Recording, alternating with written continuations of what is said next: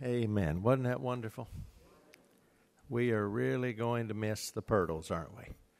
And what a blessing they've been in the years they've been here, and they're going to keep being a blessing to the kingdom of God, though, as they go to Fredericktown. Is that right? Did I say that right? Fredericktown. And so you pray for them as they make their new home back there, and God will use them in a wonderful way. But you got to come back and visit us sometimes, okay? Come back and sing for us sometime. Amen. Okay, we have Children's Church. So you kids, if you want to go to the back of the sanctuary, we have folks back there to take you to Children's Church. And while they're going, let's pray together. Father, we are so grateful to you for your love for us and for giving us the privilege of having faith in you. And you put it in our hearts that we might have faith. And thank you for the faith that has just been sung about so beautifully by Rachel and by Reuben and Isaac. And Lord, we do believe. We believe in you. We believe your word. And we know that just as it said of Abraham, and Abraham believed God, and it was accounted to him for righteousness. Thank you, Lord, that it's so simple that we just put our trust, our faith in you, and you then forgive us, and you make us righteous by your power and grace. And thank you for the reminder of the faith that we believe that they have just shared with us so beautifully. We pray for the Pirtles, that you'll bless them as they move to Fredericktown, and we pray you'll use them mightily, bless each one, and Lord, provide for all of their needs. And we thank you that when we're Christians, we're part of your family wherever we live, all Christians everywhere. And so we thank you for what you're going to do, continue to do in the life of this family. Lord, we pray you'll bless us now as we open the Bible. You speak to our hearts, lead us, and help us to follow you. We ask in Jesus' name, amen. Well, let's turn to Philippians 2. We're going through the book of Philippians verse by verse, and we come to this passage in Philippians 2, verses 18 to the end of the chapter, verses 18 through 30. And here we find Paul as he continued to write to the church at Philippi, and he was in prison, you remember, when he was writing this. And we see a glimpse here of what we can be like, how we can be together as fellow believers, fellow servants, because he talks about two friends here, two fellow workers in the kingdom of God. And the way he describes them, I think, becomes a model for what we should want to aspire to let God use us the way that he used Paul and these two that he describes. They were like-minded. And Paul says very clearly here, as we're going to read the passage, that there weren't many that were like-minded with him. He didn't have many around him at that moment as he wrote from prison in Rome. He didn't have many who were like-minded. And he really appreciated these two that he talks about because they were like-minded. And we should be like-minded. The word literally means same-souled. We should have the same heartbeat, the same desire, the same purpose. And Paul talks about that. So follow with me. I'll start with verse 18. For the same reason you also be glad and rejoice with me. But I trust in the Lord Jesus to send Timothy to you shortly, that I also may be encouraged when I know your state. For I have no one like-minded who will sincerely care for your state. For all seek their own, not the things which are of Christ Jesus. But you know his proven character, that as a son with his father, he served with me in the gospel. Therefore I hope to send him at once, as soon as I see how it goes with me. But I trust in the Lord that I myself shall also come shortly. Yet I considered it necessary to send to you Epaphroditus, my brother, fellow worker, and fellow soldier, but your messenger and the one who ministered to my need, since he was longing for you all and was distressed because you had heard that he was sick. For indeed he was sick almost unto death. But God had mercy on him, and not only on him, but on me also, lest I should have sorrow upon sorrow. Therefore I sent him the more eagerly, that when you see him again you may rejoice, and I may be less sorrowful. Receive him, therefore, in the Lord with all gladness, and hold such men in esteem, because for the work of Christ he came close to death, not regarding his life, to supply what was lacking in your service toward me. Paul here talks about these two friends. This is in the middle of this letter he's writing to the church at Philippi. And so he's concerned about that church. Here was Paul in prison. Now, that's a message in itself. He wasn't just thinking about himself. He could have been completely focused on, woe is me, I'm in prison, look what's happening to me, I'm in such terrible conditions, what's going to happen to my life? But even in the prison, he was thinking about, how is the kingdom of God doing? How is the church at Philippi doing? He was worried about them, concerned for them. He wanted to know what was happening there. And so he wants to send messengers, Timothy and then Epaphroditus, who had come from there to see how he was doing. He was going to send Epaphroditus back to the church at Philippi. And in verses 19 to 21, he uses this term like-minded. He said, I have no one like-minded. He didn't have many people at Philippi at that time that he thought would be like-minded with him to check on the conditions there at the church. And so he wanted to send these two brothers there so that he could then get a report back as to how things were going there. He wanted them to grow in their faith.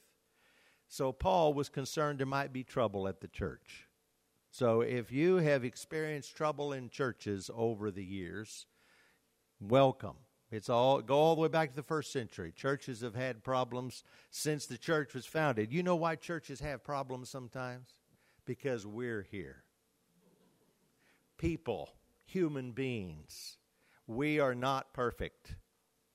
Sometimes we're selfish. Sometimes we get on our high horse. Sometimes we think more highly of ourselves than we should.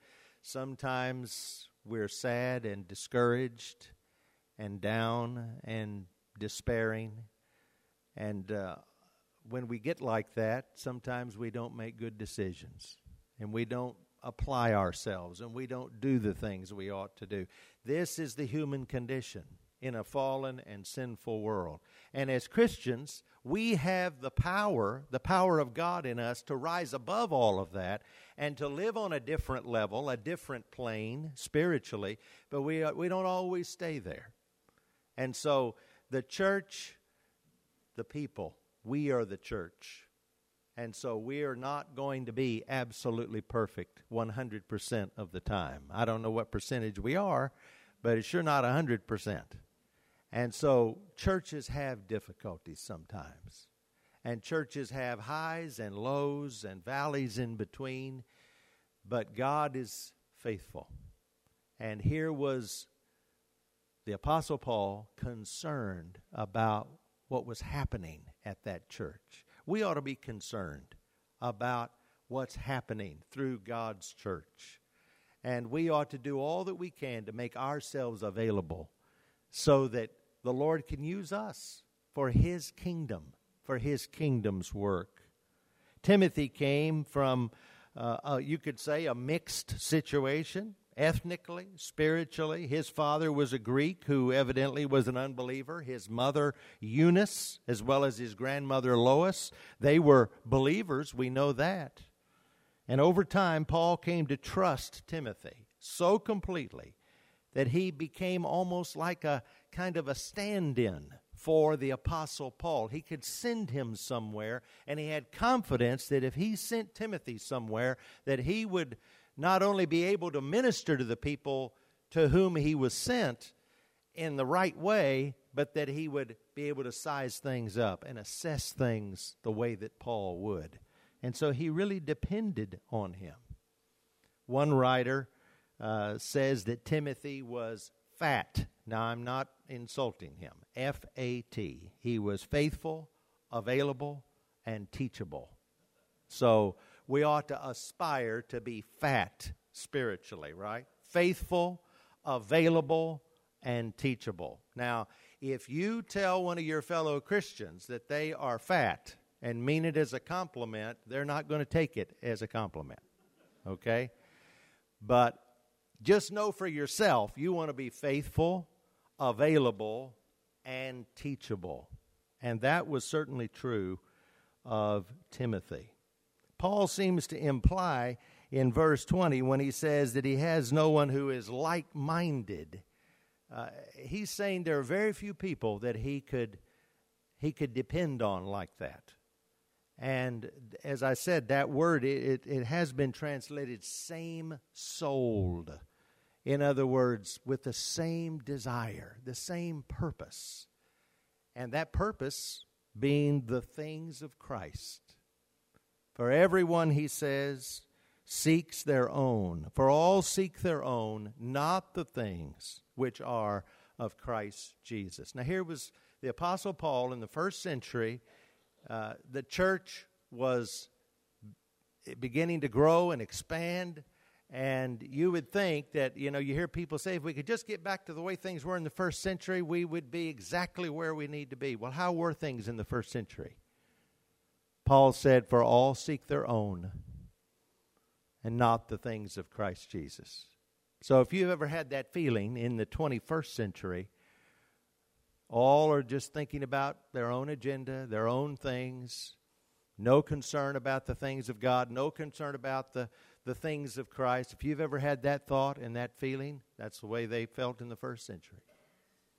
Because again, human nature is no different now than it was then. And so this is always the struggle. It is always the struggle for the church in every generation, that we keep our focus on the things of Christ, not on our own things, our own agenda, our own pride, our own will, but instead on the things of God. As it has been said by one commentator that I read, the world looks for winners, God looks for servants. When we get to heaven, we aren't going to be asked if we were winners or losers on the earth. Forget about your one lost record. The one thing we will want to hear is for Jesus to say, well done, good and faithful servant. Servant. And so what the Lord is asking of us is that we be servants, His servants, and that we be faithful to Him by putting Him and the things of the kingdom of God first. And that it not be said of us, for they seek their own, not the things which are of Christ Jesus. Now, God knows we have the things in our own lives we have to deal with. We have to work. We have to have a place to live. We have family. There are things that we have to attend to. But we can always keep it in the right perspective, knowing that apart from God and His kingdom and our relationship to Him, all of those things are going to pass away. And the only thing that's going to be eternal is our relationship to God and the people that we help to bring into relationship to God. That's what will last. And so we need to keep the things of Christ at the forefront. And remarkably, when we do that, then God has a way of helping us to take care of the things that we have to attend to. He helps us to do that.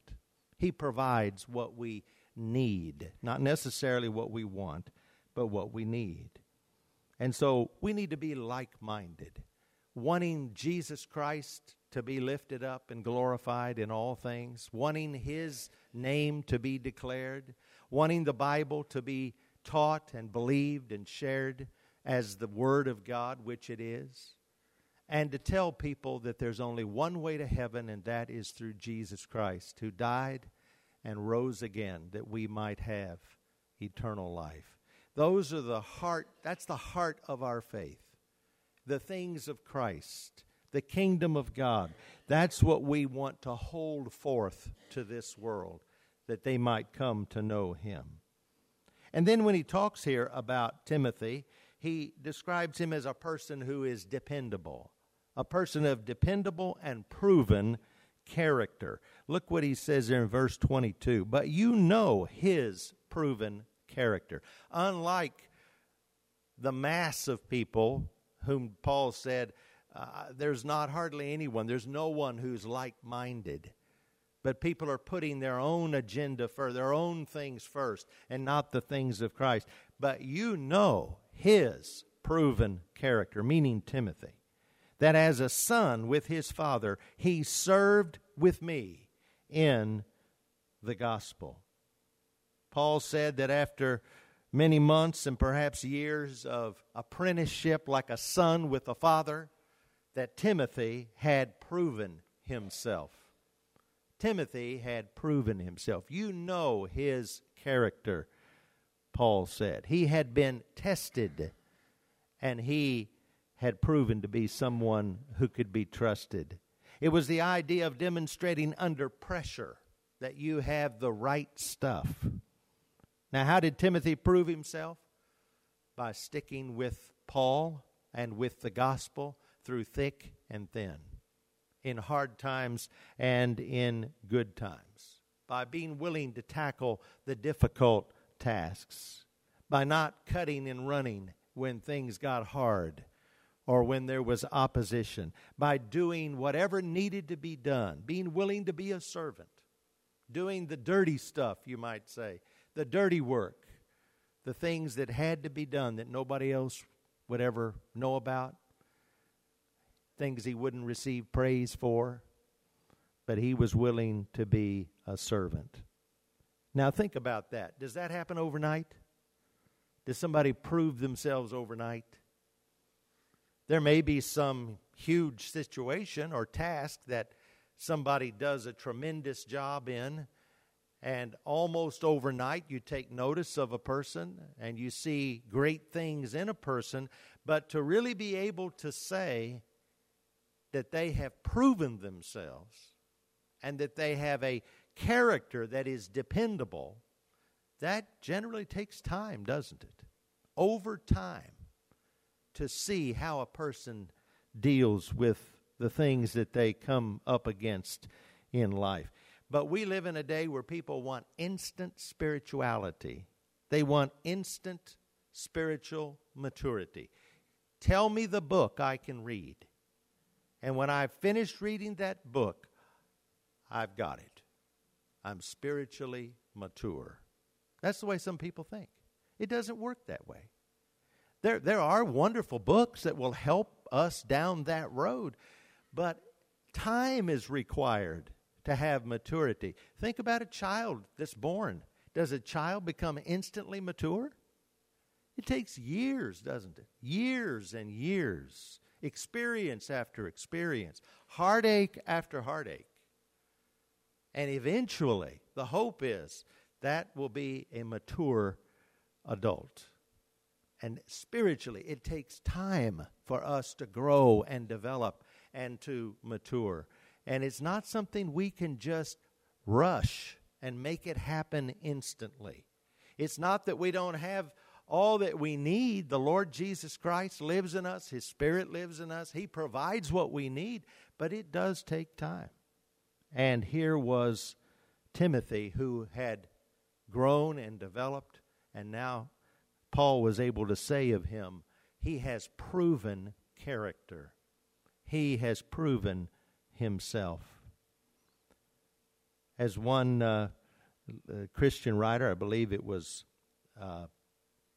Charles Swindoll, said, the equation is T plus D equal G. T plus D equal G. Math was certainly not my thing. But here, this means T equal time, D equal discipline, and that produces growth. Time plus discipline produces growth. And so we try to take the time out of it, and we don't like to be disciplined, but we want the growth. It just doesn't usually work that way. So that's why it takes commitment. It takes a love of God and a commitment to what God says in His Word. And when we're willing to apply ourselves over a period of time, then we can grow in our faith and become strong. Now, don't misunderstand me. You become a Christian the moment you believe in the Lord Jesus Christ. Put your trust in Him. But you're like a newborn baby. I'm like a newborn baby at that moment. And then the rest of your life is this process of growing in your faith to become all that God wants you to be. Here was Timothy, who had believed in Jesus Christ, who now had become more mature in his faith, so much so that Paul commended him. And we ought to want to be that kind of a person, that we will come to that place where we have proven and dependable character. And God will do that in your life, in my life, if we will give ourselves over to Him through His Word, through service in His church, through prayer, through sharing Him with others. God will use us and help us to grow in our faith. And then a third thing here, they were bound together. Bound together in service. There's nothing like serving with someone that binds you together with that person, because then you have a common experience or many common experiences in which you really become bonded. Those of you who served in the military, I mean, I hear some of you talk about you stay in touch with people that you served with sometimes 20, 30, 40 years ago or longer. You bonded with those people because you served together with them.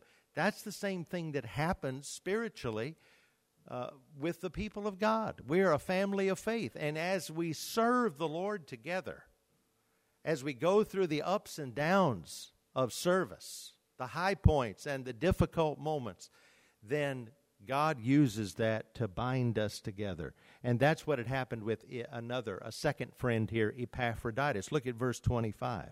Yet I considered it necessary to send to you Epaphroditus. And he describes him here in three ways: my brother, my fellow worker, and my fellow soldier. Epaphroditus was a leader in the church at Philippi. So the church that Paul was writing to. And that church had sent him to Rome to help Paul, to let Paul know that they were praying for him and to do what he could to be of assistance to him. Now, his name is not mentioned anywhere else. Now, there's an Epaphras over, I believe, in Colossians. Some think it's the same person, but it doesn't say that. It may have been the same man, but it also may have been a totally different person. But we don't have a lot of information about Epaphroditus except what we have right here.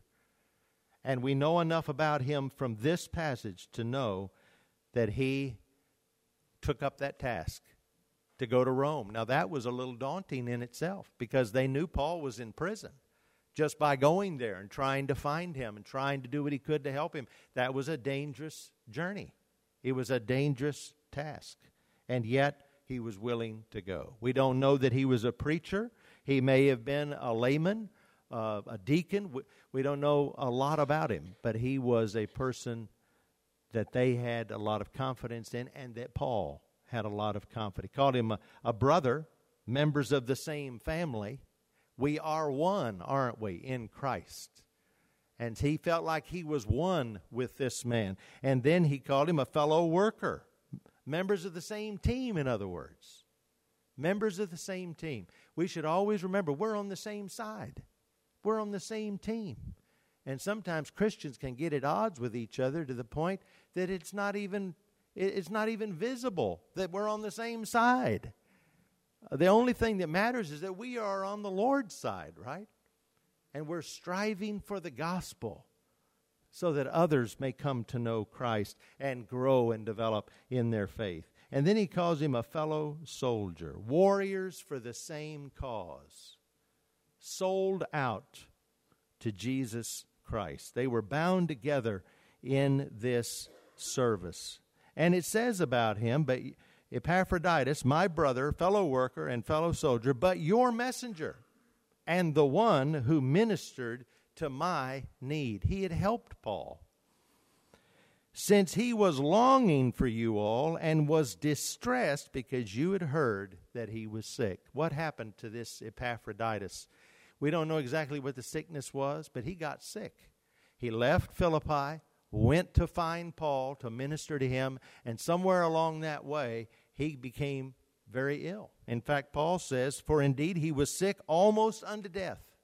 He nearly died from the illness. And apparently they had heard about that back at Philippi. And so now Paul is sending him back to Philippi, where he came from, because he wanted them to be assured that he was going to be okay, that Epaphroditus was going to be okay.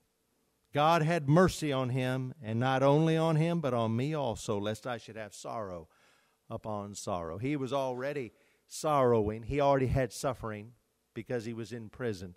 And Paul is saying, if he had died, God knew that that might have been almost more than I could take. Sorrow upon sorrow. But the Lord spared him. And now I'm sending him back to you. So they had become bonded together in service. And that happens with us when we are willing to serve the Lord together over the course of time and across many years. We become like family. And sometimes people you get to know in a church family, you become actually closer to them than you are to members of your own family. Have you experienced that? That can happen. Now, sometimes it's just because you see those people a lot more, and you may have family and they live a long way off. But sometimes it's also because of this thing of bonding together, bound together for the cause of Christ. And you become close to someone in a way that you don't with other people. And so it is truly a remarkable thing. And here was Paul heaping praise on these two. And he wasn't talking about himself. He wasn't thinking about himself. He was praising these two who were serving together with him. When he calls him your messenger, Paul uses an interesting word here. He uses the same word, the Greek word for apostle. Now, I don't think he's calling him an apostle, like Paul was an apostle. But the word apostle literally means a messenger, one who is sent. And so he uses this word as a way to designate that Epaphroditus was truly a messenger from that church and a messenger for Christ. And that's high praise for him to use that term in the general sense for Epaphroditus. And they had gone, the church had sent him to help Paul, and he did that in a wonderful way.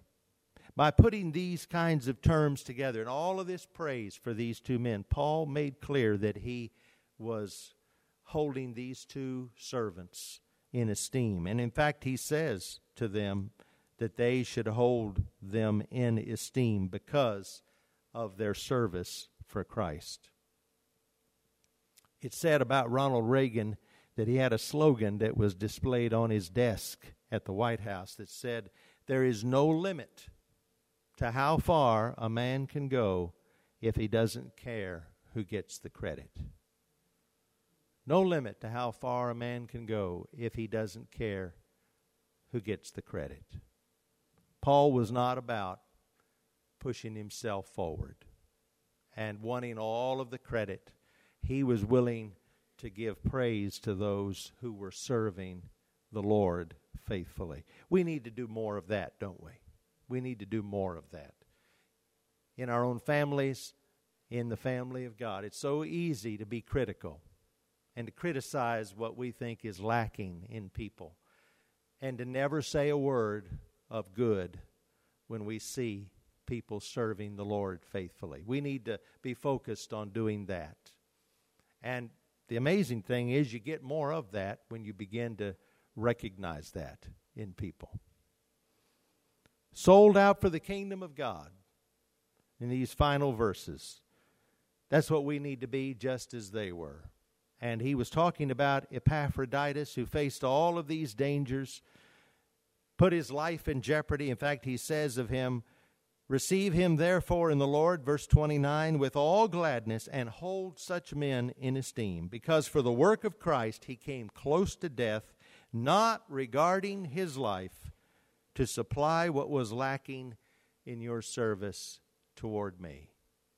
This is a person who was sold out for the kingdom. He was willing to put his own life at risk, put aside his own comfort, to give his time, to give his all, so that what needed to be done for the name of Christ could be accomplished. Think about what he did. He left home. He made a dangerous journey to an unfamiliar place. He went to a different culture. He was exposed to all kinds of danger, far from family and friends, and he nearly died in the experience. Why would he do that? Why would he put himself in that position? Because of the kingdom of God, because of the name of Christ, because he wanted to help Paul accomplish the calling that he had been called to. So imagine this ad, if this ad ran in the paper. Wanted, understudy for a well-traveled but trouble-prone missionary. Must be able to suffer illness and hardship without complaining, travel to distant countries and be separated from your loved ones for long periods of time, to teach and be taught, to evangelize, organize, and be flexible when nothing goes right, must put up with low pay, long hours, high stress, and intense opposition.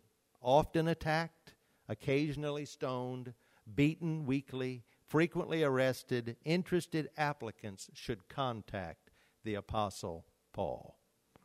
Well, Epaphroditus, he may not have known all of that was going to happen, but he knew it was possible. And yet he went, didn't he? He went. And he let God use him in a powerful way because he was sold out for the kingdom of God. So from these two men, these two friends of Paul, we see some things to strive for in our own Christian lives. Be like-minded with Christ, focused on the things of Christ and not on just our own agenda.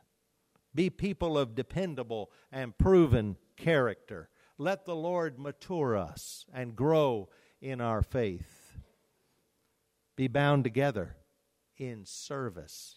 To be bound together with someone in service means you have to serve.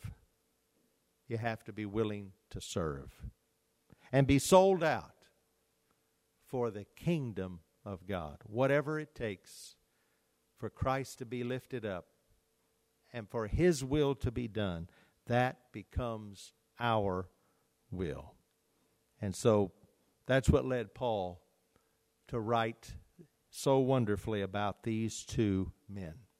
We can be the Timothys, the Epaphroditus of this day, if we let God have control in our lives. Would you pray with me? We thank you, Lord, for these two men lived so long ago, and yet we're still learning from their example. And thank you for the Apostle Paul and how you used him to take the gospel to the ends of the earth of that day. And Lord, we are here today because you sent the gospel to Gentiles. And so we're thankful for that ministry and for these who helped in that ministry. And Lord, you still are at work in our world today. There's so many lost people. And so show us, Lord, how we can be available to you, how we can be faithful to you, and give us the desire to do whatever it takes to lift up the name of Christ in every way. Lord, if there's someone here today now who needs to make a specific decision, a commitment to you, it may be to ask Jesus to come into their life, forgive their sin. They need to believe in the Lord Jesus Christ right now. Give them right now the willingness to say, Jesus, I do believe that you died for my sins and that you rose again from the dead. And I ask you to forgive me and come into my life. And Lord, we know that you promise that when someone calls upon your name in that way, believes in their heart what you have done for them, you promise they will be saved. And so we praise you and thank you for your salvation, your forgiveness. And we now ask in this time of invitation that if there are those who need to make a public stand for Christ. It may be to say, I've accepted Jesus into my life, and I want to tell the world that I belong to him. This may be the first time someone's had the chance to do that, or maybe there have been many times, but this is the moment they're going to take their stand for you. It may be that someone needs a church home, and you're leading them to this church to serve here, to be bound together with the people in this place for the kingdom of God. Then give your direction and your courage to respond and to be obedient. We want your will to be done. You lead us now and help us to be willing to follow you. And we'll give you the praise for what you do. In Christ's name we pray. Amen.